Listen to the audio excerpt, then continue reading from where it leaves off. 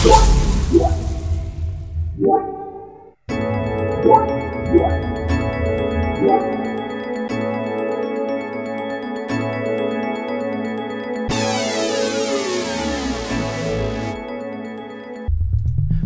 everyone. Peace. And welcome to The Cavern Today, Podcast 24, A New Page. This is Moag reporting. This month's broadcast will be a bit special because it's aimed primarily at all of you new explorers. Whether you know it or not, this influx of new life in the Cavern and Ages is critically important to the success of Uru. For those of us who have been involved with Uru since the beginning, this is a rather odd time. While it's a bit disorienting to link into the Cavern and see the Age players list filled with strangers, we know that Uru is solely dependent on bringing in as many new explorers as possible, and so it's very exciting to see you all there. The Uru Live forums are filled with a broad mix of messages, from explorers new and old, and a running theme seems to be confusion about what Uru is and isn't. The Myst series has always been about immersion and solving mysteries at our own pace. They've been about careful observation, note-taking, subtle clues in the environments, about noting clues in many different places and melding those clues into a master solution elsewhere. The adventures have been, first and foremost, about telling a grand story and revealing that story to us little by little. There have been many puzzle-solving games in the past, but few where the puzzles have been so deeply integrated into the story and the environments. Well, that's the magic of Myst, and now of Uru. But adapting the Myst saga to the new medium of online multiplayer gaming has been a huge challenge for Cyan Worlds, as well as for We Myst fans. A lot of new players, and admittedly many longtime players as well, have expressed frustration at the seemingly slow pace at which Uru Live is being released. It's becoming apparent that Uru Live is quite different from the boxed Myst games of the past and from the other game titles hosted by GameTap. In these days of instant gratification, Uru Live seems, so far anyway, to be something of a misfit. But perhaps that's part of its magic. There are so many elements to Uru Live, elements that elevate it far above the more common online games. Elements like the deep backstory, established long ago and beginning with Myst itself. Each new Myst title and the 3 novels have developed and deepened the story of the mighty but tragically flawed D'ni race, those who would see it destroyed and those who would devote their lives to restoring it. Another great element is the Myst community, you and me. Unlike many other game fan bases, the Myst community is, for the most part, deeply literate, thoughtful, friendly, and supportive. It comprises artists, writers, actors, musicians, university students, grandmothers, teenagers, pretty much a cross-section of society, but all drawn by the concept of interactive storytelling. So that's why we've entitled this podcast A New Page. It's devoted to all of you new explorers. Welcome to the story.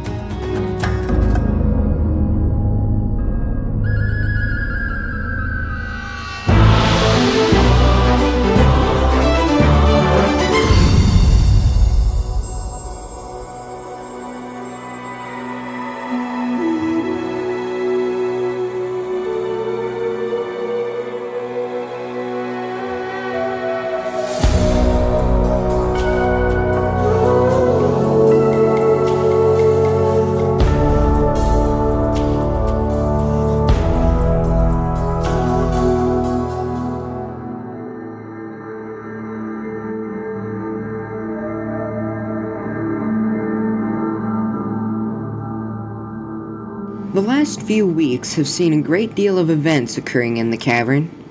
Saturday, the 17th of March, saw the first St. Patrick's Day parade of the Uru Live era take place. The Grand Marshal of the event was Cyan World CEO Rand Miller, accompanied by Ryan Warcheka, also known as Grey Dragon. The last fortnight held the unveiling of not one, but 2 ages to the community, Nigilon and Darano. Both of these are pod ages, or ages where an explorer links into a protective pod in order to observe the outside world. The interesting thing about these 2 worlds is that they contain their own wildlife. Nigilon, a rainforest age, has many ground and tree-dwelling creatures such as the Irwin, while Darano, a literal ice age, has many of its creatures dwelling beneath the water. These creatures have created much excitement among explorers, particularly among groups like the Dunny Zoological Society, whose goals include discovering and documenting creatures found in the ages. On that note, Douglas Sharper has made a return to the cavern. Mr. Sharper is well known for his journals regarding the Restoration, the Age of Teledon, and also his love of the New England Patriots. He had recently been assigned to Negulon to investigate the disappearance of some of the wildlife, presumably to some unknown predator. He went in search of this predator, accompanied by Nick White and Rills of the Dunny Zoological Society. After visiting a session of spoken word night, a weekly gathering of explorers to share poetry, stories, and other literature, Nick White joined Mr. Sharper and Rills on the expedition to Negulon. After a while, Rills reportedly sent a message saying, "What the?" and all three disappeared off the key list. Eventually, and fortunately, they all returned safely, although more than a little disturbed at what they saw. Finally, now that the restoration is well underway, the cavern has seen the arrival of many new faces.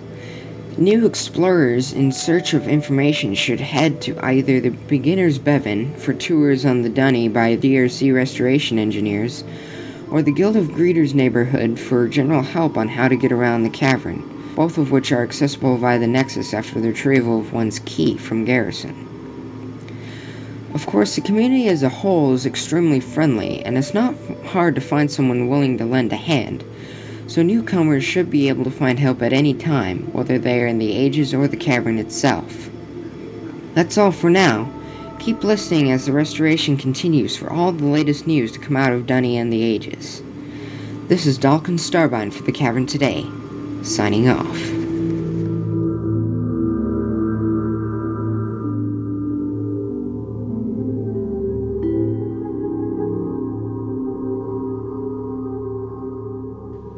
Thanks for the news, Dalkin.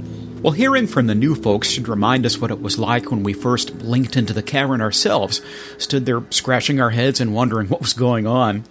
With that in mind, we decided to speak with some of you new explorers to get your impressions firsthand. Dalkin took his microphone to the cavern and chatted with several new explorers. Over to you, Dalkin. Shura. This is Dalkin Starbine from TCT News, bringing you in-cavern interviews, the segment where I, your favorite reporter, or at least I like to think so, goes out and talks to you, the explorers, to find out what the general population of the cavern thinks. Today's segment is pointed toward you explorers that might be a bit newer to the cavern. It's also more OOC, to keep things less confusing. I've asked around to see what you new explorers think, and let the cavern know your perspective on things. Here's what Starfisher had to say. I came in at the end of November when it was still in beta. I didn't even play Myst until I got the GameTap subscription. That's one of the really good things about the game. There's always a lot of people around that'll help you figure this stuff out. Probably one of the things that makes it so accessible, to people like me who have not been gamers before. The game has got a very, I won't say easy, but it's a very intuitive interface for people. And the people in the game, like I said, have a very, generally, of a community attitude and will help you and will explain things to you. And it's just been a real friendly game. And I appreciate the puzzles. Probably what drew me in the most was the fact of the first and third person avatar and the intense graphics. I just love the graphic. I think one of the things that I really appreciated was the in-game help from the Resings. They've been really good. I mean, even things they couldn't truly fix, they really spend time with you and help you try to work stuff out. The storyline with the first 4 Ages and the Cleft was really cohesive and comprehensive, but it seems to me in the later Ages we're kind of losing track of that, and I don't know if it's intentional or it's just a natural evolution. I really find a lot more chat going on now than pursuing the storyline for most people that I'm in touch with anyway. Also, Excellent had to say when asked about Uru Live, I love it. I always played the Myst games. I've played all of them but 4 and 5. I also loved online games and thought this would be cool. I was also proud of the Miller brothers. I even did a report in high school on them. I started in late December, and I loved the interaction between people in the game. Finally, Just in Time commented, "It's kind of fun, other than the lag in the city. I was confused by the expedition and who Sharper is. The ages are pretty tough. I've gotten through 3 so far. I was talking to a player last night, and she was very nice and tried to explain the storyline to me. Very interesting. The only frustrating thing so far is how hard it is to find help for Dylan, but the other ages are fun." And that's our in-cavern interviews for today. For now, this is Dalkin Starbine for the Cavern Today, signing off. Thanks again, Dalkin, and thanks to our guests as well. It was good to hear from you. One thing you'll notice when you become involved with the Uru community is that there are many, characters among us. That's right, some of us see things from a slightly different angle, and we're very fortunate to have such an explorer on our staff. Sherry, over to you. Hi, this is Sherry for the Cavern Today. In this podcast, we're thinking about all of you new explorers, and I would love to be the first to tell you, Shara and welcome to Uru, but I bet you've already been buzzing around, got your key, and made some friends already. 4 years ago, the only other Myst game I had played was Myst. I had never played Riven or Exile, and this was way before Myst 4 and 5 came out, so I pretty much well felt like I was behind the 8 ball. I remember what it was like being in the cleft for the first time and not knowing what to do, what the handprints meant, what that fella Zandy was talking about, or even how to get the silly windmill to work. Those were some tough times for me because I didn't know what to do. I felt a little inferior that I couldn't count in Dunny, that I didn't know what a whark was or what the Riven remnants were, or that I had never heard of Amateria or Voltaic. I had no idea who Gen or Tiana or Catherine were, and I had never been smacked in the face with old friendly Savidro's hammer. You could say I was way behind in my Myst education, you think? But times have changed, and all of you who are just joining us on the journey have quite the leg up on us, old-timers. There are websites galore, Uru Live 101 to help you get your key, and all sorts of help in the forums. In the last podcast, you heard my story about a young woman who came to Uru, but she didn't know how to get off of her Relto. Now, what you don't know is that I did ask her, "Did you ask for help?" And she said, "No, I didn't know who to ask. I didn't know what to do." And the sad part is that I don't think that she tried very hard. I think she might have had reservations about meeting new people and having to tuck away her pride and ask for help. It's a different way of life. It's a different way of thinking here in Uru. We've all had to muster up our courage and figure out our own dunny logic to solve puzzles and learn how to get around. It takes perseverance and courage to be here.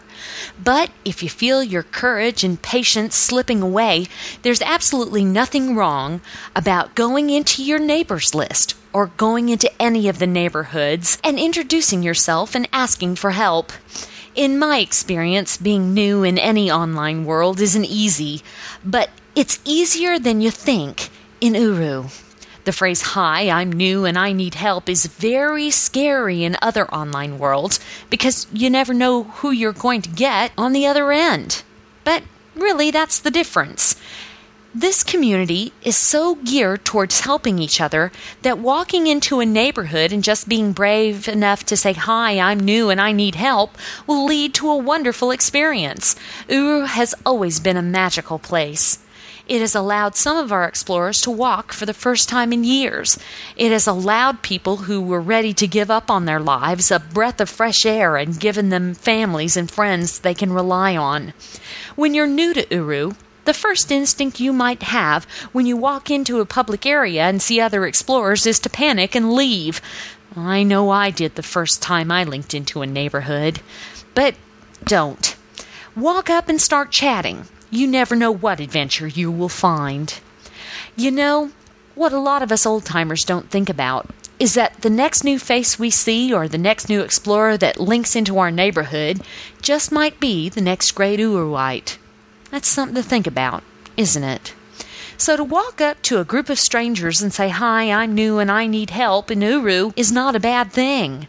Actually, it's the best thing that a new explorer can do for themselves. It opens you up to making new friends, and you never know, in time, you just might have an online family of your own comprised of your fellow explorers. 4 years ago, way back in Prologue, I would have never imagined that I would do the things I have done in Uru, or that I would have a new family. But I do. I have my dad, mom, little sister, brothers, aunts, uncles, and cousins, and they're all explorers. They say that you can choose your friends, but you can't choose your family. Well, I'm here to say that the theys are wrong. It's all because I wasn't afraid to walk up to someone and say, "Hi, I'm new and I need a little help." I've got a good old-fashioned family in an online world because I mustered up the courage to say hello. So the next time you run into someone in the cavern or a neighborhood or a common garden age and you're standing just a couple of feet away from them, say hi. You never know what might happen. New explorers, I envy you. I hope you enjoy your time in the cavern. I love this place so much. It's my home, and I hope you will make it your home too. But then again, that's just me, of course. For the Cavern Today, this is Sherry, signing off. Thanks a lot, Sherry. We always enjoy hearing from you. Well, like it or not, we're entirely dependent on our computer equipment when it comes to enjoying Uru. These cantankerous boxes of silicon are our gateway into the wonders of the cavern. In fact, some of them are gateways, and not surprisingly, they can be either a help or a hindrance. Our TCT Tech segment has been specifically designed to guide you through the more technical side of the Uru experience, and this month we'll hear from Miles, Janathus, and Anthony. Guys, do it!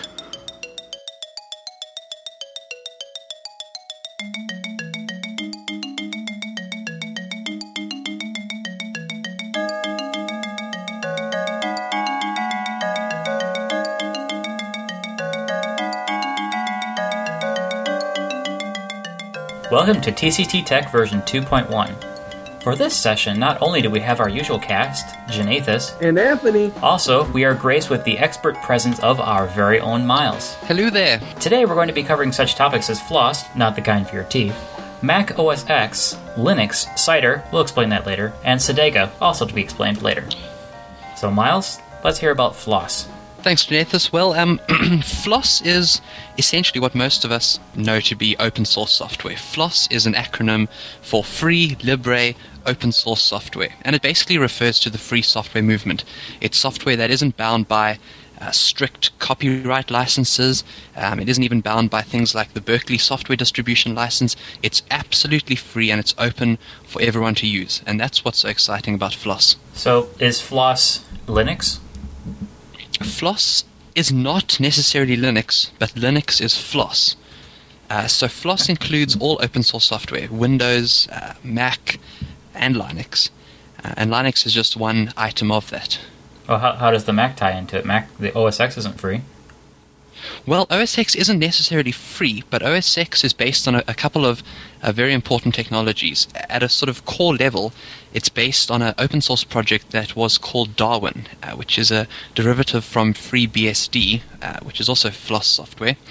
And when Mac started development on OS X, they combined the Darwin BSD core with their own next step, which Steve Jobs brought from his old company when he was moved into the Apple fold.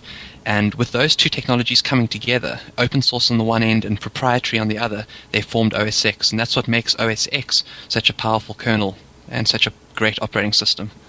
What flavor of Linux is your favorite right now? What are you playing with?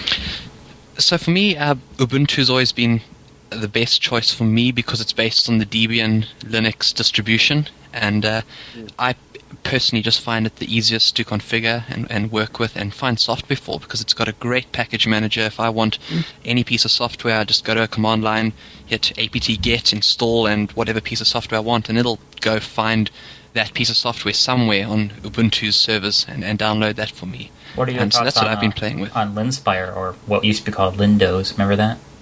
Yeah, so after the little Microsoft lawsuit, Windows changed over to Linspire, and they've just done their community-orientated distribution, which of course is called FreeSpire. And FreeSpire and SUSE and those sort of distributions like SUSE and Linspire tend to be for more of the casual Linux user. They're very colorful, very easy to get into, automatically configure a ton of things without you knowing what's going on. And for the slightly more geekish among us, for want of a better term, it just covers up the surface a little bit too much. And that's why I've always preferred the Debian Ubuntu background, because it really lets you see what's going on and configure it the way you want it. So transgaming is an interesting point. It brought the ability to emulate some Windows games on Linux. Do you, in your opinion, what are some of the biggest blockades to that? Yeah, so traditionally the biggest blockade has been the support for 3D drivers on Linux and open source operating systems, because the 3D graphics card companies, NVIDIA, ATI, the big guys, have generally produced drivers for the Windows 32-bit architecture. And slowly over time, drivers have become available for Linux and for open source BSD-like operating systems. And so with the efforts of companies like Transgaming and the WineX project, which has now become Sedega, which we're going to talk about in a bit, all these blockades that sort of are technical and political and bureaucratic are slowly starting to fall down. And it's a pretty exciting time to be involved in the FLOSS movement, because there's a move away from companies purely supporting proprietary operating systems towards companies supporting both proprietary on the enterprise side and open source on the community side. And that's why I'm excited to be involved in this FLOSS movement at the moment. What I'm looking forward to, and I guess it's I'm a little bit of a Leo Laporte convert, but in one of the Twit pieces, actually quite a few, he's mentioned it. There's a new emulation software, or fairly new, called Parallels for the OS X, which allows you to pretty much seamlessly run Windows inside of another window inside of OS X. So the problem is it doesn't really support 3D hardware acceleration, so you can't run the nice effects of Vista. But one of the nice touches is you can actually launch a native Windows app in OS X, and it's just a Windows window in OS X. Right. So it's not actually a whole window virtual machine operating system, it's just the window for that program you're running. The concept that he talks about, platform agnostic, that would be a really good gold standard if we could reach it. With moving towards with the Cider thing with OS X, I'm really, maybe this isn't really indicative, but I'm really impressed with how Uru Live runs on OS X through Cider. It's every bit as smooth as I could have ever asked for. Really? Now, I of course haven't seen it under Cider, but that's interesting to hear. So there's no slowdown, no sort of reduction in frame rate from what you'd find on your Windows machine? No. Well, the video card in my MacBook Pro is designed more for productivity than for gaming. Sure. So it's probably only a couple steps above, say, a Radeon 9800, which is more than enough to run Uru, but not enough to run Uru at 1280 by 800 with everything cranked all the way up. Right, yeah. And one thing, this is perennial amongst all Mac games I've seen, I can't seem to run anisotropic filtering, which I do miss because I like the high-quality texture on the ground as far as the eye can see. But if you can let that go, since I don't think that's an Uru-specific problem, I think that's a OS X video driver-specific problem. Yeah. Otherwise, it is a superb experience that I was really impressed with. Cider is a emulator of sorts for running games on the Mac platform. Cider. You can't install Cider and install a game. I think it has to be kind of worked over properly for the two to work the game in Cider in Mac OS X. They don't have perfect compatibility with the Windows API yet, no, do they? That's probably a moving target anyway. And that brings us to Sedega. I haven't really touched it, Miles, at not having a Linux installation. You have. What are your impressions? Right, so one of the biggest challenges with doing anything on Linux is the fact that there are just hundreds and hundreds of different distributions, all differing in some way, subtle or rather large. And Sedega does a pretty good job at getting around that by making the installation pretty strange to the user that's used to a Windows installation. It requires copying a few files here and there on the Linux file system. But once that's done, and it took me about a minute or two to do, once that's done, you run an install script and up it pops. And it'll give you a nice little window interface, and it lets you mount a CD-ROM. So you shove your game in your CD-ROM drive and say mount CD, and next minute the installation is proceeding with a very Windows-looking interface for the Install Shield application. So you walk through the install process, and in about 10 minutes or however long the game takes to install, you will have a little icon in your Sodega that says launch Uru Live or launch Unreal or whatever game you happen to install. Do they have a supported games list? Yes, so if you go to transgaming.com and click through the Sodega link, they have a massive list of games that they support. Anything that you would call new or next generation? Yeah, well, I mean, World of Warcraft is supported natively on Sodega. That's cool. Which is pretty interesting because that's a pretty big game at the moment. In fact, the biggest game in the multiplayer space. Yeah, they've got that's a exciting. native Mac OS X port as well. Yes, they do. Interestingly, transgaming.com is featuring a nice Uru Live advert at the moment for their cider product, but that's a sidebar. So I've tested Sodega on my Linux laptop, which unfortunately is just an Intel 915 integrated graphics card. And so I booted up an old Unreal. It wasn't Unreal Tournament, it was the earlier Unreal. And the frame rate was... Yes, the single player. And the frame rate was disappointing, to say the least. It was well below par. I would be interested to see how Oblivion runs. If Oblivion is a real game that'll bring your system to its knees. Absolutely. And if they get that emulation right, and let it run it how it's meant to be run, that'll be really impressive. Yeah, that would be interesting. If that could somehow also make its way into Cider, it'd be nice if Cider could be more game agnostic, just like this is kind of platform agnostic gaming. But sure. You know, the problem I see with it, maybe this is just me muttering, I may be wrong, but you know, there are games that barely function in Windows with properly supported drivers in place. so I'm thinking that the Transgaming Sodega might run into some hurdles that simply are insurmountable. But you know, I think what might bring this to a better plane is that XNA movement of Microsoft's creating a standard for everyone to follow.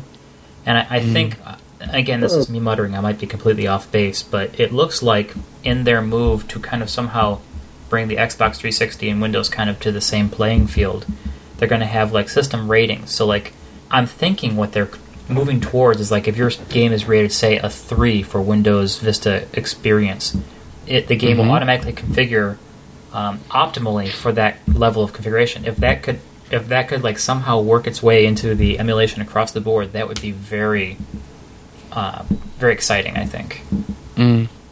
Yeah, so XNA seems like a really good initiative. What bothers me initially is that it's very closed and it's very Microsoft. So we're going to run it on our Xbox 360 and we're going to run it on Vista. Yeah. And there's been no talk of running it on any sort of open source software. Well, I'm sure that's not the intention. It actually runs on the .NET platform, so it's partially open source. Well, you know, Battlefield 2 isn't designed for Linux. You know, Guild Wars wasn't designed for anything but Windows, and they're all in this transgaming thing. So I think, on the same vein, this is going to be some level of hacking, no matter how you slice it. Sure. So, I just think that with that would come a easier standard to work into an emulator. Just a thought, though. I mean, I don't really know the programmer side of it. No, absolutely. I think what's important is to test things like Sodega and Cider with really new games. And my testing, because of my limited hardware, I don't want to test it with very new games because I presume they won't run. And just looking at the minimum requirements on the Transgaming site, it really says you need a GeForce class graphics card, GeForce FX series and above. Don't you have that in your PC? Of course, I have it in my PC, but I don't run Linux on my desktop PC. Yeah, he's running Vista now. I'm running a Vista installation there, and I'm running a Ubuntu installation on my laptop. Well, but don't you have a XP drive available to you for the just-in-case situation? Yes, I do. So I have an XP drive that's soon to become a backup drive, which actually should become a Linux drive. But I get so frustrated by the whole dual booting thing. You know, I'm working in Windows. Next minute I'm wanting to work in Linux, and then as soon as I'm in Linux, I need to be back in Windows. I don't enjoy that swapping between operating systems. I am of the same mind. Anthony just said, just dual boot. I'm like, yeah, but I just like to be in the one spot and do everything. Yeah, but, exactly. I simply think that you should install Linux on your desktop to satisfy my curiosity. That's all there is to that. Well, I think I'm going to have to do that then. Because I know for a fact that you are at least a little curious as well. So. Oh, I'm very curious. So I would be very interested to see what games in your repertoire you can get to work through that transgaming thing, and if it's quite a few of them, I'd be very interested to know that, because then absolutely that kind of opens up my desire to play with Linux a little more. I think we need to lay down a TCT Tech challenge for Miles to install Linux on his desktop PC and get some sort of high-level game running in a Sega environment. All right, try that. I definitely. Shall we see how that goes? I definitely would like to see that. Man, I've abandoned. What's the XP. highest level game you got? In Vista. What's the highest level game I've got? I am probably, my highest is probably going to be something like Need for Speed Carbon at the moment, because I haven't bought for months. Carbon's pretty high up there too. Carbon's pretty high, especially with those sort of blurring effects at high speed, so it'll be interesting to see how that does. That's the next gen stuff.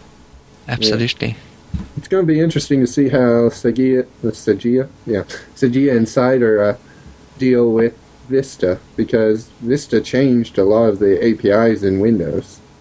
It certainly did. Games and other things start taking advantage of that. Yeah. I wonder how they're going to deal with that. I'd imagine different paths are going to have to be written for them. I was interested to note that just doing my basic tests of Sega, but it runs in a Windows 98 emulation mode. I don't know what Cider runs in for Uru Live. Do you know this? That was something I was digging through the Cider config file, because I wanted to set Uru to run Windows instead of full screen. The emulation is actually Windows 95. Oh, whoa! And the file system is Windows 95, according to the tags I'm seeing. But then I get down and it lists all the OSs it can emulate, and then it says emulating XP. So I saw 95 all through there until that one line. That point. So it's interesting. I wonder if it's pretending that it's on FAT32. That is very strange. We'll need to do some research into that. I know that Sega was emulating Windows 98 for me. Yeah. A lot of games want to work on 98 these days. Exactly. Yeah, but at the time, at its time, 98 was the pinnacle of game interoperability. Oh yes. At its time. I think it's important just to reiterate for people listening to this podcast that Sega and Cider aren't sort of creating an environment where we can install Windows into and then run our games in that environment. They are literally line by line translating the instructions the game gives it into something that the operating system can understand. So when Uru Live is run in Cider, Cider does some really clever and very fast translation into Mac OS X code. And same with Sega, translating that into Linux code. And what's interesting is that you'd expect there to be a performance drop with that translation happening, and that's transgaming's biggest. Best, isn't it? Yeah, well, nowadays it is with the processing power we have, but 5 years ago, that sort of on-the-fly translation would have been a real hit on hardware. I've noted before, and maybe it's important to note now, Uru is not the most optimized game. I mean, hardware that was found in computers in the time when Uru came out is no longer available. Not at all. It's surprising how low the performance can be on today's highest-end hardware, despite having so much horsepower that makes other games with all these whiz-bang features run. And so I keep that in perspective when I see the Cider performance on Mac OS X, knowing that I can run that Prey first-person shooter game with all its glory on it at a good 1024 by 768, but then Uru is at 800 by 600. I know that that's not my computer's fault. I know that Uru just wasn't really that well optimized, because even now with my 8800 GTS, 1600 by 1200 was a bit chunky butt in some of the places in the city with people around. Yeah. Well, I think we need to remember that Uru Live at its rendering engine level uses Plasma 2, which is just a rehashed version of Plasma 1, which ran Real Mist, which was released. When was Real Mist released? 2001? 2000? Yeah, somewhere around there. Somewhere around there. And before that, Cyan had bought the Plasma engine from Headspin Technologies. So, but we're talking about 8 or 9 year old code, essentially, that's been updated. So, coupled with the move from the Havoc physics engine over to Aegea's physics, there's got to be a lot of strange legacy code going on in the background there that is just totally unoptimized. Now you say that, but the Unreal Engine was perennial throughout all the Splinter Cell series up through the third game, and they managed to tack on some good stuff there. So it's, you know, to be honest, Janethus, at this stage, I think optimization's probably number 1,000 on Cyan's list of 1,000 I didn't things say to it's do. the number one priority. I just said it. Yeah. I think it should be on the plate somewhere. Yeah, and I'm sure it's on that list, but I reckon at this stage, Cyan's just needing to get users into this Uru cavern and releasing new ages, and I think that Cyan's just focusing their attention on enthralling its user base and attracting new ones, and I guess not all of the users are as interested in optimization as we are. So Sedega is a good potential opening for possibly Uru to make it to Linux. You're going to have to report back on that later, Miles. Cider is an effective path currently for Uru Live to run on OS X, and dependent on whether or not Sedega really takes off, Linux might become a good gaming platform, which that would be really interesting to see, because I know that Mandrake had their transgaming thing for a little while. They were trying to do it, and it didn't go too far, although they did get The Sims on it, which that is a pretty major game, but it's not 3D per se. But you need to be careful. Just as Cider continues evolving, Windows keeps going too, and it's a moving target. You know, you're never going to quite catch up with it. Yeah, you Windows sycophant. Oh yeah, Windows sycophant. But I got to argue with that, Anthony, because you know, back in the day, the Microsoft platform was nothing for gaming, and the Mac was everything, and those tables turned. I'm not saying quickly. that the Windows is always going to be the best platform for gaming. What I'm saying is, if you're trying to keep up with the Windows API, right, which is you're never going to quite catch up. Yes. The best bet I would imagine someday would be to try and get a universal API that everyone supports, but you know, difficulty. Isn't that what OpenGL is supposed to be? Sort of. Kind of is.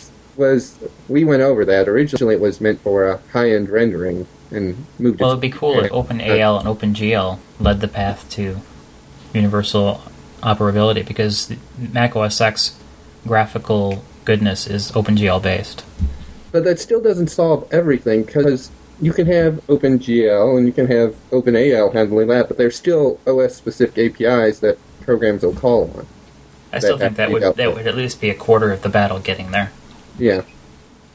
Don't forget, be sure to come back in a few episodes when we have Miles come back to report on what happens with his Segia experience.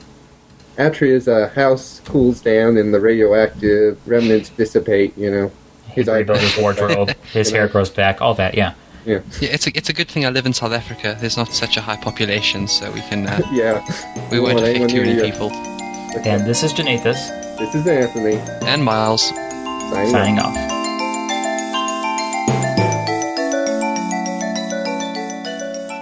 As mentioned earlier, there are many creative people in the Uru community. Quite a few of them are musicians, and on many occasions we featured original musical works in the Cavern today. This month our guest performer is Delanor, with an original tune entitled Sila.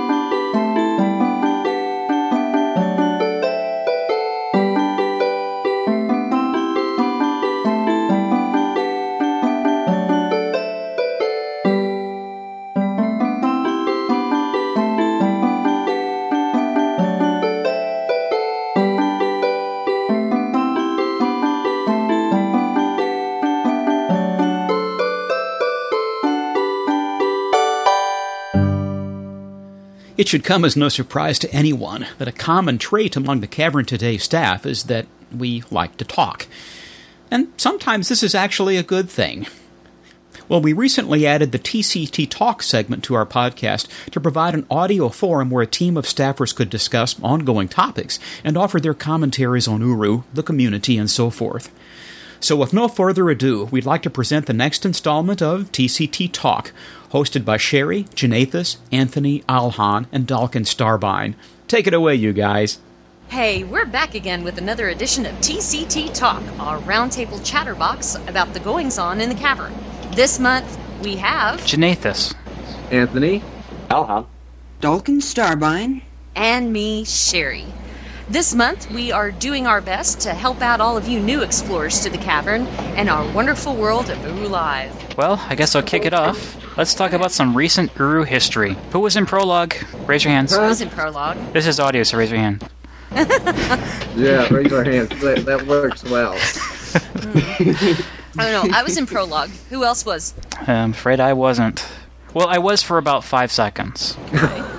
Wow, that has to be the shortest trip to Prologue ever. I logged in, Spirit. I crashed, and then that was it. I figured, well, I'll come back when they got it fixed. 2 How years long later. about you? Wonderful. So you waited for about 2 years, or is it 3? It's quite a while it's been. No, I didn't come in till about a year before live started, so I'm still a noob at all this. Well, You mean noob. I am the only one from Prologue? Yes, Alright. you are. So, Sherry, you have I the feel floor to so tell us alone. all about it. Wow. I was let in during the clerical error of 2004. They goofed up and invited a whole bunch of people and choked the servers. But what was worse is that when I first got into Prologue, I linked into the city, and I remember the first place I was in the city was actually up, not in the courtyard. I didn't start out at the ferry docks. I started out upstairs.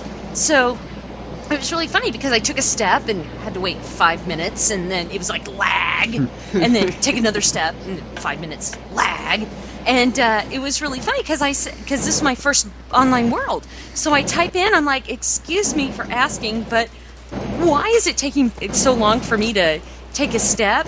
And somebody replied to me, it's called lag, stupid. You'll get used to it. And I sat back and I was like, okay, so this is an online world. Log out. And then I came back in. Yeah. And then I came back. Goodbye. Yeah. It's like, I can hear you now. But the whole thing is that, Prologue, extremely laggy. And when, I keep going back to my experiences because this is the only way I know how to compare and contrast what went on.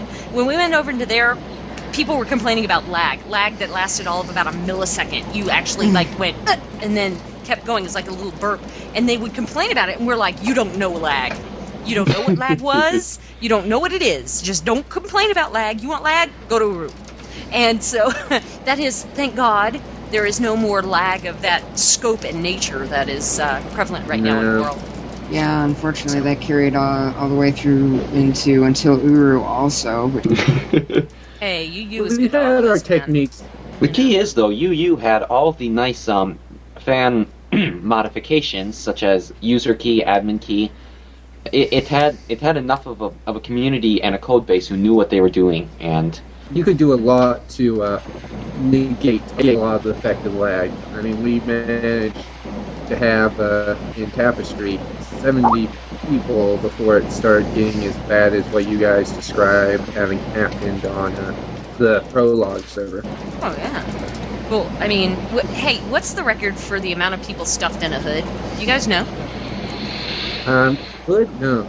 I know. In Damala last year during the St. Patrick's Day parade, there was over 120. No, what? Yeah, I thought the last count was 124 in one of the hoods.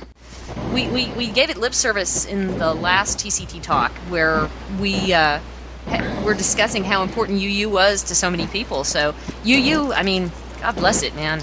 And then Damala came along. I nearly about peed my pants. It's like, Damala, oh my God, Cyan's back. What? So that was good, and that brought us along even one more step. If you listen to some of the previous podcasts, you see the interviews with Grey Dragon and Ryan Miller. They're subtly hinting that it's there or it's going to happen. Oh, there's something. I shouldn't tell you about that. And they're like, what? Why aren't you telling us? Science so loves to tease. Yeah, they do. Yeah. Anyway, and we are now in Uru. Yay! I just feel so bad for all the people that you kind of left stranded. Though. That's bad. You mean the people who could access UU but can't access live, or? Yeah, that's what I mean. Is that they can't access Uru Live because they're in an unsupported country, like Lego said last time. I think that's really sad. I want them to join us. I really do. It's a family thing. At least the Mac people were let in on the 20th. Yes. Yay for the Mac people. Hooray for the Mac people. I'm so excited. We cover yet one more platform. We've gone back to our Myst roots. Wasn't Myst originally conceived and done for Mac computers? Yes, it was. And then it came over to Windows and became psychotically popular. And most of them have been platform agnostic. They work on both. Mm-hmm. Yep. As a matter of fact, I think all of them have. Yeah. Except Myst 5 was also for both platforms. Yeah. Yes. So Ur is the only one that wasn't. But hey, did you guys go? The other day I was trying to find a hood with Dellin in it, with Eder Dellin. And I happened upon one, and I walked in there, and it's winter. I had to go back to Relto and change. I put on my toque and my gloves and my big coat. I was so excited. I was like, oh, look, well, you'd snow. expect, those ages to go through weather. Well, it felt they're so definitely nice. different now. Felt like home. Where's my winter page for Relto? No, I forget the rain. I want my snowbanks. Yeah, that's another nice thing. I want to skate in the lake. I'm sorry. We finally have new ages and stuff coming out again. Yeah. It's nice, man. After Hey, so did you many guys years. Oh, yeah. Did you guys get to see the Merwin the Irwin? I named mine Merwin. He's so cool. Very original. What? He's cute. Who's cute? Merwin the Irwin. I like the Irwin. It's a giant 6-foot-tall walking chicken. Yeah. Well, it's Chicken. it's He the looks Don't tasty. version tell of the Victor. Irwin it's a chicken. Where's this at? This is in Nagaland. I do believe we have drifted off topic. That's okay. Oh, we always drift off topic. Well, They have I to don't know jerk who me appointed off, you yeah. topic police, Mr. Dalkin Starbine. I know it wasn't the editorial producer. That's all right. Don't leave me at the helm of the boat, man. editorial producer, Don't sometimes I leave just me at the can't helm of the tell. boat. I told you guys that last time. Yeah, Maybe well, it's a Mr. fictional Editorial Producer, I have a few words to say to you, but I just don't know what Bring they it, are. babe. Yeah. Bring it. No. Dalkin, if you're gonna mess with Janathas, just let Anthony do it. Anthony's king of I'm SmackDown. the king of dealing with Janathas. I've been doing it for almost a year now. Forever. Anyway, yeah. Okay, well, then let's get to the bullet point. Let's talk about the newbies. Oh God. Wrong word to say. May the Nice. borrow smack me. Oh, let's discuss the difference between newbie, noob, and other terms. I do believe the politically correct term is New Explorer. I thought it was dead meat. Nukes? That's totally correct. Dead meat. No, don't tell him that. So they're Jesus. nukes?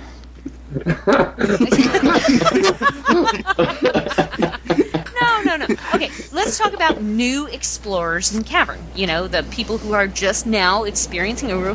But I'm betting you there's a whole bunch of people who have never touched a Myst game, their hidden world. And I feel really bad for them because not being able to count in Denis, oh, let me tell you, that's going to present a challenge. They should- They're going to need to Yep. learn. There should be some way of learning somewhere in there. Oh, well, there's sites The all over classroom. the internet. No. There should be a way in game to do it. The classroom. Well, there is the classroom. Yeah, But it doesn't you have don't any know where one numbers is. or anything in there, Numbers unless in somebody order starts runs all actually the way around teaching. it. Yeah, it's around the top of the room. Yeah, Well, well, there's still. the Dunny Linguistic Fellowship. DLF. They've done language sessions that include numbers and stuff, along with of course, the words and letters and all that Right. stuff.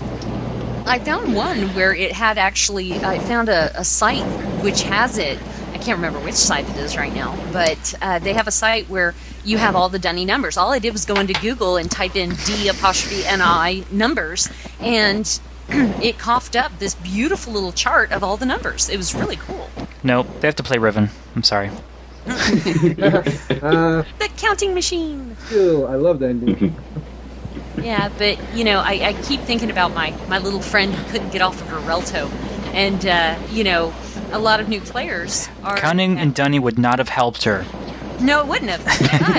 But with, we have a lot of people who are getting confused coming in, and they're going, oh, where do I go? What do I do? And, it's real easy. Click on things. But, a lot of RPG, massively multiplayer RPGs that I have seen and come in contact with don't have a lot of direct interaction with the environment. Like, you have, like, a vendor that you can sell stuff with, but, like, you don't come to a door and have to work some mechanism to get it open. A lot of the stuff, like you click on the door and poof, you materializing on the side of the door. There's not a lot of involvement for the moving through the environment, so maybe that involves a different mindset. Yeah, and I mean, you gotta watch the cursor. Uru is much more virtually, physically interactive. Which has been half of their problem, actually. Yeah, but really, you need to click on stuff. Yeah, they really need to get properly weighted cones, because some of these cones are just like death traps. Cones can be evil. If you try to slide them down the stairs and they get stuck, well, guess what? You're going for a little ride. Okay. I have a question for you guys. If somebody walked up to you, and Janathus, don't even start with me.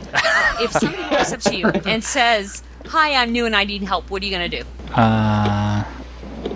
Usually when someone walks up to me and says that, assuming I'm not busy, which I'm usually not, because I don't have a life, but,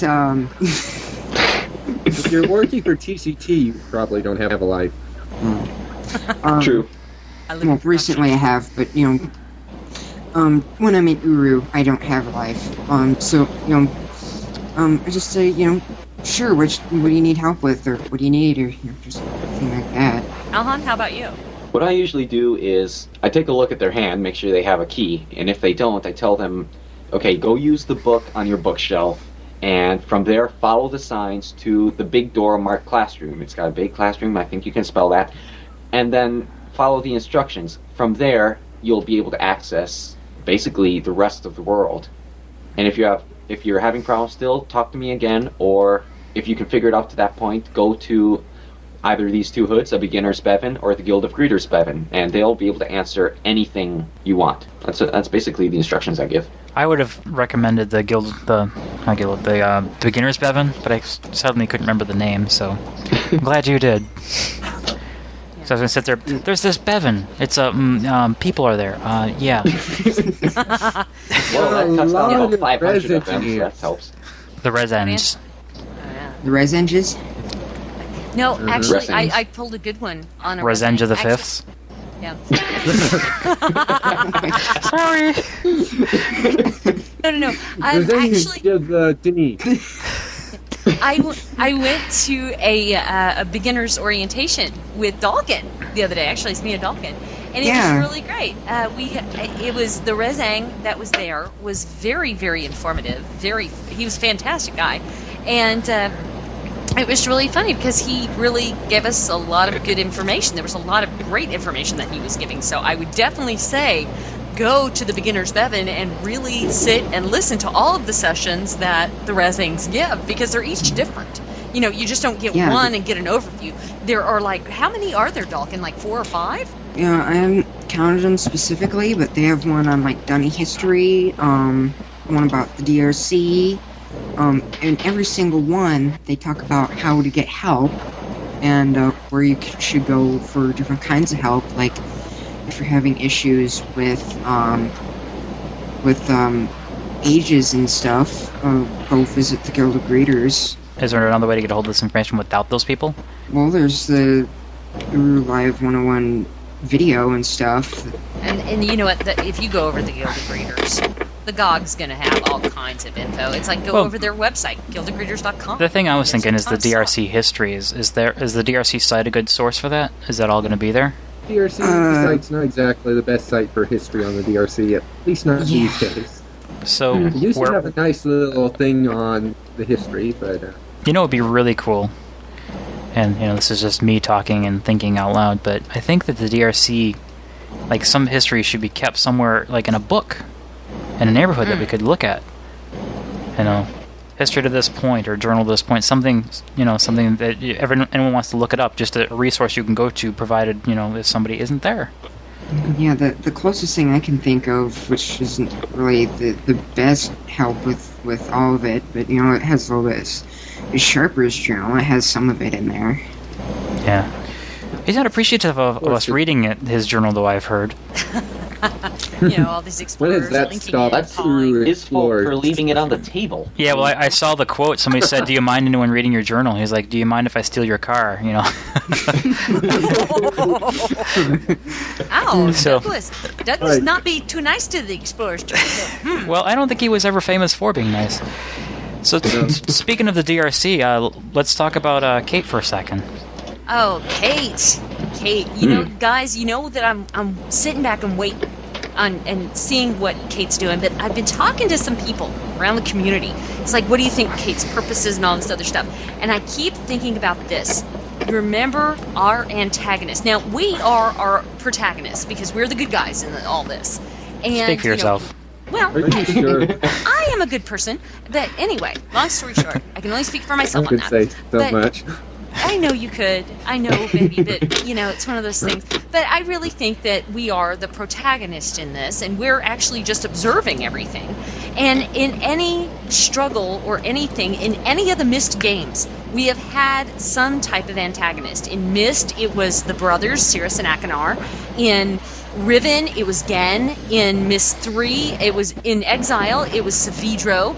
In Myst 4, we went back to the brothers again. In Myst 5, we had Escher. Now we're in Uru. Hi, Kate. And Kate's doing it very well because there are a lot of people foaming at the mouth about Kate.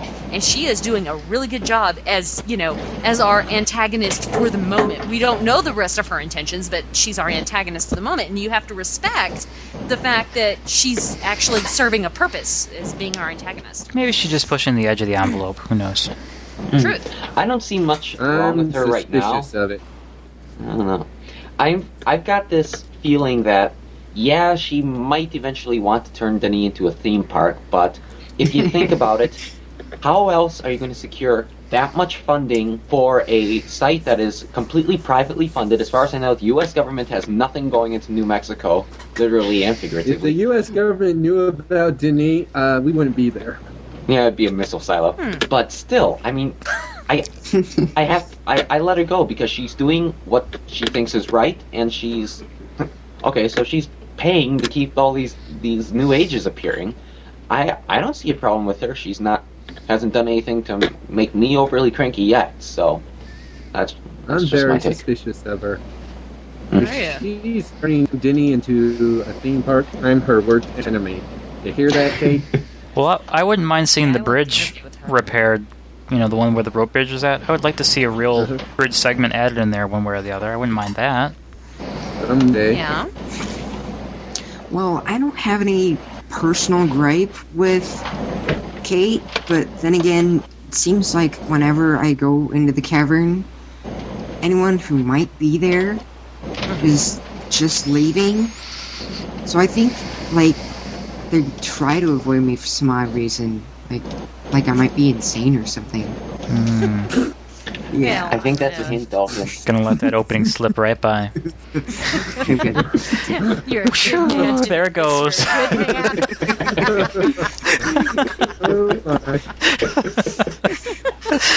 Oh, no, but Yeah, I only drink 2 glasses of lake water a day. Oh, no. Carafe Sarge bottled water, man. That's the stuff you want. That's the good stuff. So, I get my own. with our recent Uru history, I think we covered our Uru Live 101 bullet points. I think we can move right on to bullet point 4. The player-run events. Oh, the cat team, Cavern Activities team. We're coming back to that. People are starting to complain. They're complaining that there's nothing to do, and there's a lot to do. I mean, I am busy almost 24 hours a day with stuff that I'm doing with the Cavern. If it's the Ladies Garden Club or helping Rex with the Dunny Games or, doing all those things, there is a ton to do in Cavern. You've got to find it, It's not, you can't just sit there and wait for it to land in your lap. Myst is I mean, interactive. There's weekly stuff like Spoken Word Night, which is every Wednesday. You know, people get together and just use voice. Generally, it's not required, but use voice generally to like present poems or whatever they want to. Sure, and then there's other stuff like the up on the roof parties. Or the recent St. Patrick's Parade. Yeah, which it's the yearly stuff like the Dunning Games or the St. Patrick's Day Parade and party. You know, I was thinking after I don't know if you folks have seen the video from the parade. I have. I was thinking what I really wish we could get a little more of in the cavern is some more regalia, a lot more clothing, a lot more customization. Like, I'm thinking, as the people walking along, why can't we have them holding banners of some sort? Just you want to have enough variety that you don't see a bunch of clones walking around. That's my point. Enough stuff that, like, you look at these people and you see a plethora of different things that they can do. Of course, this requires more programming, more modeling, and all that stuff. I know it's not just there's logistics sides to it, but I think that one of the ways to really harness the potential of Uru Live is to take a page or two out of one of the other massively popular games out there, like The Sims or World of Warcraft, where there's just so much variety. So I think we need a little bit more variety in some shape or form to help really make those events really interesting to look at and be a part of. Well, Janathus, I think that's going to be.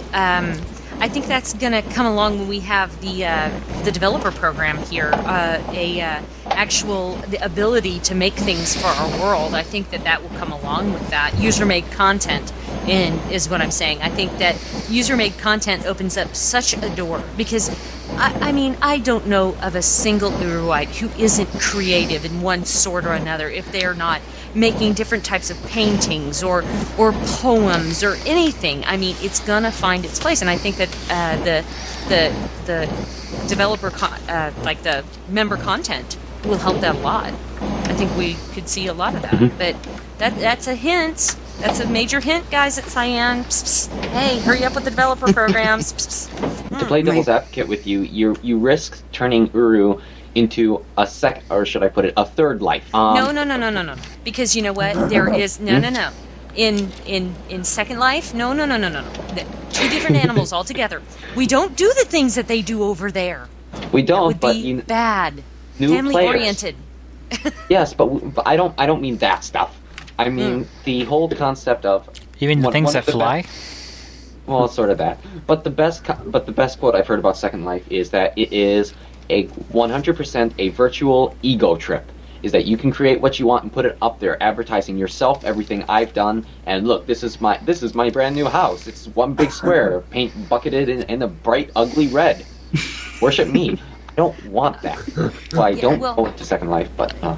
You want something more like the stuff that they were starting to do towards the end of Until with all the real ages and stuff they were starting to do. Yeah. Right. But we've got new players who we're going to be running that risk. Yeah, that's true. It's not the Cavern of Old where we were where the high moral code is. That's why I call the high moral ground was UU and in Prologue that was the high moral ground. What I mean is not so much to give us a blank slate and go here, do whatever you want.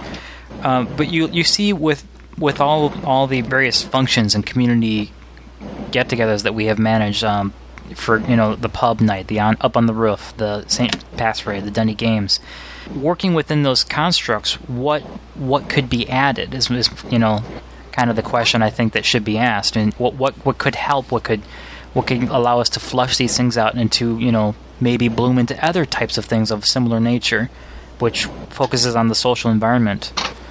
Yeah. Oh well, I definitely agree that a banner or a flag from a particular hood and be able to have us paint our own logo on it. Yeah. With I'm a part of the meeting place, so we have a beautiful TMP logo. And it should be fully rendered with full DirectX 9 effects and full physics applied to it, so that it blows in the breeze as you run. I'm sorry. You want us to completely freeze? Sorry, the geek came out there. It happens. Mm-hmm. Well, people like who's got the weakest computer here? Sherry? Okay, Sherry. People like Sherry will walk around like the flag from the moon with the wires in it. they won't see all the DirectX 9 effects because they won't be able to turn those on. I have DirectX 9. Just Leave me teasing. alone. Just teasing. I have a fairly decent machine. just like me, I know that you're a target that can take the beating, so that's why I vented it at you. Poor Sherry. You must definitely take beatings, Nathan. I don't have a dual-core processor. Oh, stop. They're not alone there. I want a dual-core processor. Don't even sell that My really. mix RAM. I don't want to be the person left out in the cold. Just kidding. Oh no, that's okay. You know what? I prefer to be in the Dark Ages because you know what? You guys get to flesh out all the new stuff and work out all the bugs while you guys are suffering. I'm going, stable machine. My latest Skype motto. I live to run beta software. Yeah, that's. Saw that. Graham used to always tell us, like, I have no problems. I don't get crashes. I'm like, yeah, but you use hardware that was in production when Uru was made. There's nothing in my computer that was made in those days. No, in Prologue, I was running 256 megs of RAM. Holy God. I might as well have been walking backwards. Well, you're fine in the cleft. Oh, yeah, I'm finding all the other ages if I'm doing the standalone on my machine. I'm digging the fish in Dorino, man. That's the fish. Me and the fish, man. We are one. Forget the fish. Ice. Ice, snow. Oh, that's paradise for me. It really is. Elhan, you're no longer allowed to talk. Shut up. Giant compound eye that looks like a speaker. Dude, I love that guy. What did I call him? Herman the Merman. Everything rhymes. No, but, you know, between Merwin and Herman, I'm just placated right now. I'm like, all right. But you know what's the most fun? Is when I actually went in, it was like 4 o'clock in the morning, I was having really bad insomnia, and I logged into Cavern. And this is one thing that people are just not grateful for. You can log into the Cavern 24 hours a day, 7 days a week. You go into any other online world, guess what? Maintenance time, 3 to 4:30 in the morning. Which is usually based in the time zone where they exist. Yeah, it's California, of course. But, the whole point being is that, I couldn't sleep. It was 4 a.m. I log into Cavern. And a lot of newbies won't. Nice. Explorers. What was the precedent somebody was trying to set? The new explorers. The nukes. When they come in, they don't really realize that this cavern is 24 hours a day, 7 days a week, unless you get a big message from Cyan that says, hi, we're going to be down for maintenance from this time to this time. And that's once, a week? We've had it once. In which case you say that it's unacceptable, you'll have to reschedule, sorry. Yeah. No, but I woke up in the middle of the night and with insomnia. Well, actually, I was having insomnia. I never slept. But I went in with one of my family members, a member of my hood, and we went into Nagalan. And it was the first time I had met Merwin at the Irwin. And I was like, Irwin, yay! And I was taking pictures, and it was so neat because I experienced it not alone, but with a member of my hood, which was really, really awesome. I just, I'm just flipping over all these new ages. They're just so wonderful. Well, the one thing I'm really missing, and I guess it's because I'm the perfectionist, and, nothing's perfect. There's always room for improvement. Mm-hmm. Most of all, the podcasts I assemble. You should hear me afterward. Well, I missed this, and I can see that was gone on this volume here. Anyway, on to the point. I was going through the ages. I think I've played through them all, so I was going through Teledan again. And I went to the Baron's office. You come into this room, and there's stuff on the desk to look at. There's music playing. This environment obviously has multi-facets, and that's one of those things I kind of wish we would get a little something more of in all these additives. Like you walk into an area and you can tell there's a mood, a whole ambience set. It's the feeling you get the first time you went into Kadish's gallery, and you hear the ode to Kadish, and you go, "Oh, this is why I play Myst games." Yeah, because you see, like they're playing music here. There's stuff to look at because they know I'm going to be here a while. Things like that. And that's the same thing with that office. You know that desk has something on it for you to look at because they're playing music. And that's kind of what something I want them to really just, I know they're saving it. Just give me a little taste, please. Every day I go back to the DRC site. I'm looking for Anone, and I'm like, just keep swimming. Come on. Got bathing suit. Let's go. I'm waiting. Speaking of the DRC site and things coming or not coming, what about the Rawa post? The Rawa post. Moog found it. It's not even on me. No, he didn't. Found it. No, he didn't. Yeah. Why? Who found it? I don't know. Moog found it. And I pointed it out to Moog at one point. And then he posted a thread on it. But he links to a post in the DRC forums called Setting Expectations. It's under Out of Cavern Discussions, if you guys are searching for it right now. Raul went through, and he really drove the point home because people are really, they're saying they're bored, and they expected to have more, and they want like this, that, and the other, and they want it now. He was talking about, he says, I don't think many people are really surprised to discover a disparity between marketing and reality in any setting, not just Uru. So setting one's expectations based solely or even mainly on marketing is very likely to be setting oneself up for disappointment.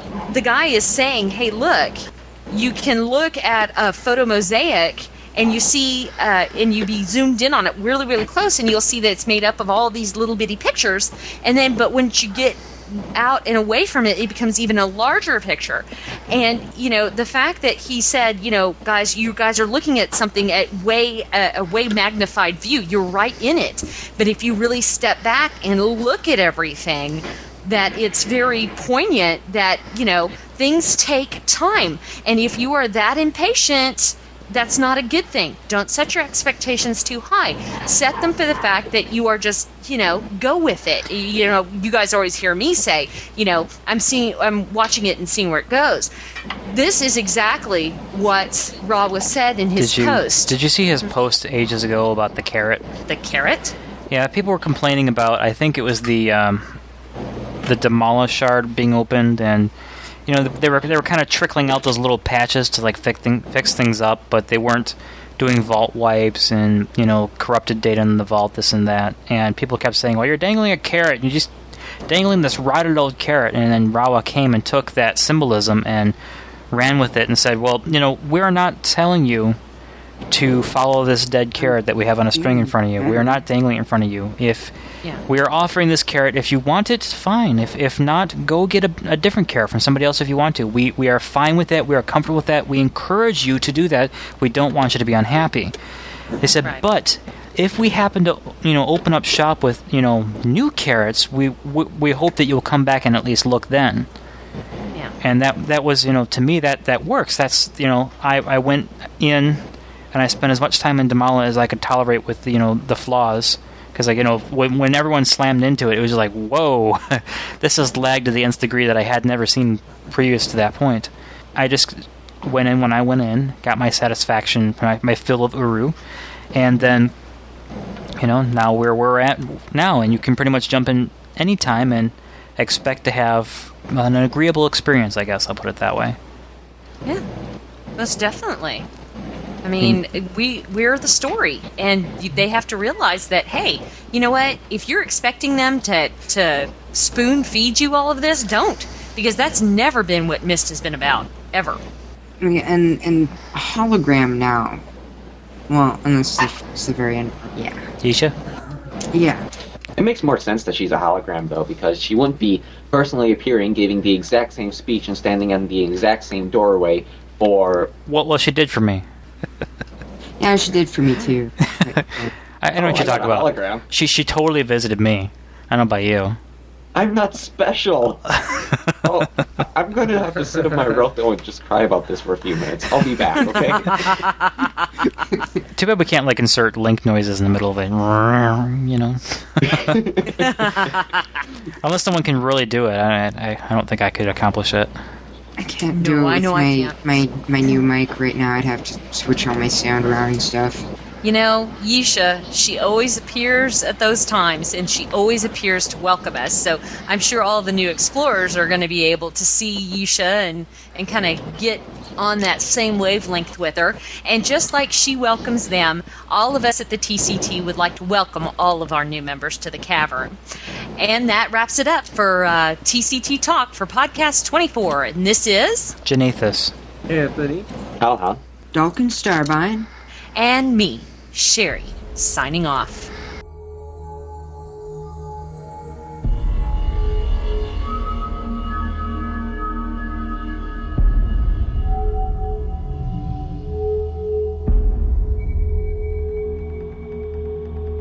Hi, this is Mowak again, bringing you the 5th installment in our series, The Journals of Torineko, based on the in-character journals kept by Explorer and TCT teammate Torineko during her adventures in Uru. As before, spoilers have been edited out. Each installment will cover a specific age.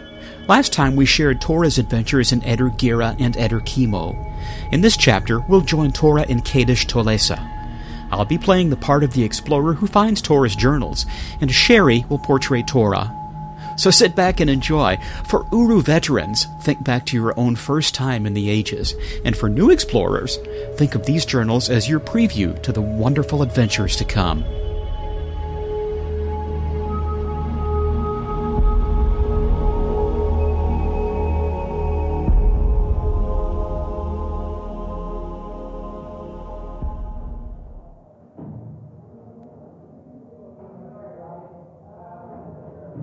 I also remember Eder Gira and Kimo very fondly, although Gira could be a bit perilous with its lava pit and those confounded fireflies. Well, those ages were a true delight to explore, and I enjoyed them very much.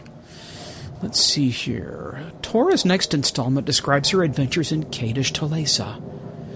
Ah, Kadesh. I must admit that age was the most challenging for me. It was very reluctant to give up its secrets, shall we say. All the same, I felt humbled by those magnificent trees, and sobered by the discovery of King Kadesh himself, enslaved to his own wealth. Oh well, this isn't about my impressions of Kadesh. Let's see what Tora had to say.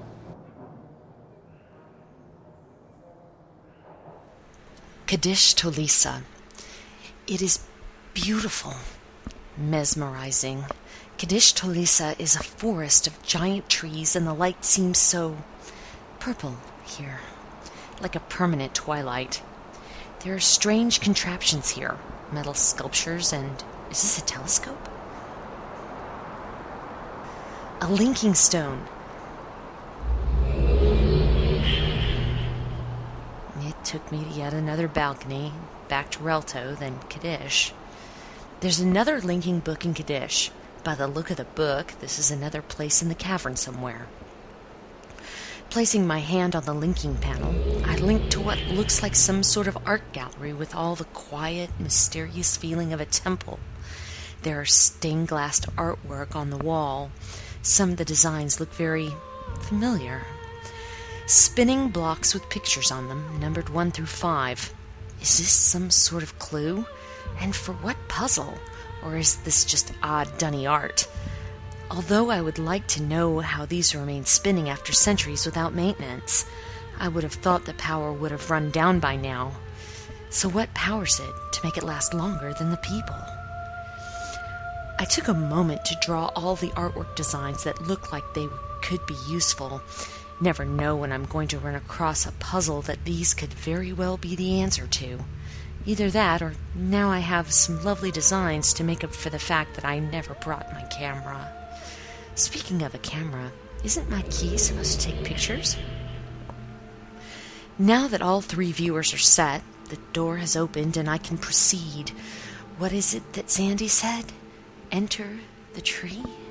Well, this isn't quite what he meant. These buttons change the patterns of light on the floor. What is the purpose of this puzzle? What have I been told? What clues have I been given? Paths of light and dark. I have walked the path of light, but it does nothing and the door remains locked.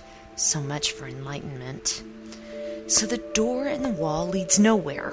Secrets within secrets. I can see the sky and the tops of the giant trees, sun, moon, and forest. It is wondrous. Hooray! I figured out the camera function on my key. There's much to be said of photography, although I probably should not spend half an hour taking snapshots while on a journey. A Relto page. It gives me a tree, but of course. A pyramid here? Did Kaddish know of Egypt? A pyramid of light and shadows. I walk the path of the trees. Never mind the pillar room. Suffice to say, I am glad I don't work out with those weights. Up the ladders. It's a long climb. Spectacular angle for a key shot, though. In the purple light, there is a building, a room, suspended in the air by many beams and spears of rock, almost as if the very stone grew those beams like tree branches to keep the vault held up, hung thousands of feet above the ground, like a stony spiderweb with its bounty captured in the center. I was right to call this a vault. It is a treasure hoard like that of a dragon, and its keeper died here. Like a circus acrobat walking on a wire, I balanced my way across the stone beam to the final journey door. Actually, I lie. I didn't walk, I crawled. I felt much safer on my hands and knees, less chance at losing my balance. I take the journey to the Cave of the Least again. One more story from Yisha. The Barrow Cave. I take the final pillar, reflect on Yisha's words. She says I must give back what I have taken. The pillars? How will any of this help the Barrow? I note the markings on the floor. Each time I come here, they look familiar. Now I remember. The image are in the cleft. If I can find a way back there, I will see if these symbols will give me another message. I must draw them. I take the final pillar, my hand against the glowing handprint. The pillar crumbles into stardust and slides into the abyss, and I jump into the stars after it. And so concludes another installment of the Journals of Toroneko. Join us next time for the conclusion of the series. As always, we'd like to thank Cyan Worlds for the music and sound effects heard in these episodes. Thank you also to Toroneko for writing the journals, to Sherry for providing Tora's voice, and to Moag for narration and assembly. Until next time, Shora. The Cavern Today is produced by a purely voluntary team comprising writers, reporters, actors, producers, and so forth. And the glue that holds us together, aside from our friendship, is a common enthusiasm for the entire Myst phenomenon. Few of us were chosen especially for our talents. For the most part, each of us simply volunteered and was put right to work. Here are Sherry, Janathus, and Lego Addict with some news on what it takes to join the Cavern Today. Hi. I was wondering if the Cavern Today had any positions that I could apply for. What credentials do you have? I like to use Audacity. Sorry. We require an MIT or Oxford degree in sound editing, script writing, or journalism at minimum. Our standard is a PhD in any of the previous subjects. I have a grade 8 diploma. Uh-huh. Well, you could still apply via the internship. Okay.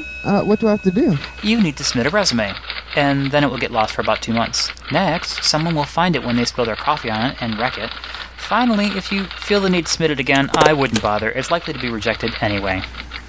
Oh, I just forgot. I have a meeting. I have a meeting with Shroomy. And I need to be there now. Got to go. Thanks for visiting the Cavern today. Have a great day. Oh my word, do you really think that the Cavern Today is like this? Well, it's not. We've decided to skip the coffee stuff and the lost for 2 months thing. The Cavern is now hiring, and we need you. So send in your resume, whatever it may be, today. Hello again, this is Moag for the Cavern Today. This is March 2007, and this means that I've been involved with the Cavern Today for over a year and a half now. And in spite of my association with this podcast, and I'll emphasize the pod in podcast, I've never owned an iPod, or any other kind of MP3 player for that matter. I've always admired the industrial design of the iPod, in the same way that I admire all of Apple's products. But the expense, plus the nagging question, would I actually use one if I had it, always held me back. Until this past Sunday afternoon, that is. I'd been sitting on some Christmas gift money since December, and I just couldn't decide what to put it toward. And finally, a glance at the color advertisements in the Sunday paper pushed me over the edge. The 30-gig iPod video cost exactly what I had, and of course, it was very, very shiny. So, Sunday afternoon, I visited the nearest Circuit City and sunk a large chunk of change into a very small box. It reminded me of when I bought my wife's engagement ring. And I must say that I'm just silly about this iPod. I've already pumped 505 songs into it, while making only a small dent in its total capacity. I have no doubt that it will let me fit my entire CD collection into my shirt pocket, and while I'm not the sort of person to go about my daily routine with a pair of earbuds pumping tunes into my noggin, I've used it at work, plugged into my PC speaker system, and during my morning walks with the earbuds. And of course, having your music collection with you can give a whole new meaning to all that time you spend in the bathroom. Admit it, you've been there. All of which brings me around to the Cavern Today. Early on, I made a point of backing up each new TCT podcast to an audio CD for my archives. But after podcast 10 or thereabouts, I got out of the habit. Besides, our programs had started to get too big to fit on a standard CD unless I saved them as MP3s. Well, now my plan is to download every one of our programs since day one and put them all on my iPod. Normally, I might listen to each podcast only once or twice after its release, and then move on to the next one. But during some recent visits to previous podcasts, I was reminded that we've done some really interesting stuff that's well worth hearing again. At the top of the list would have to be the Cyan interviews. We've spoken with Rand Miller 3 times, Rawa twice, Ryan Miller, Joshua Staub, Mark DeForest, Grey Dragon, and so on. We also have interviews with Trent Hershenson and Ron Miners of GameTap. So when you think about it, we've had one-on-one conversations with just about all of the main brains behind the Myst and Uru saga, and have enjoyed the privilege of picking those brains with questions we've written ourselves. Now that's huge. Not to mention all the dramas, the comedy sketches, the editorials, the original music, the news reports, the commentaries, and so forth. It's been quite a ride. So with that in mind, I want to listen to all of our podcasts again, from the very first one up to the latest. Maybe I'm just a glutton for punishment, but there have been some real gems among the more mundane features, and I can't help it. I want to hear them all again. Except for that Mowag character. I don't get him at all. For the Cavern Today, this is Mowag, signing off.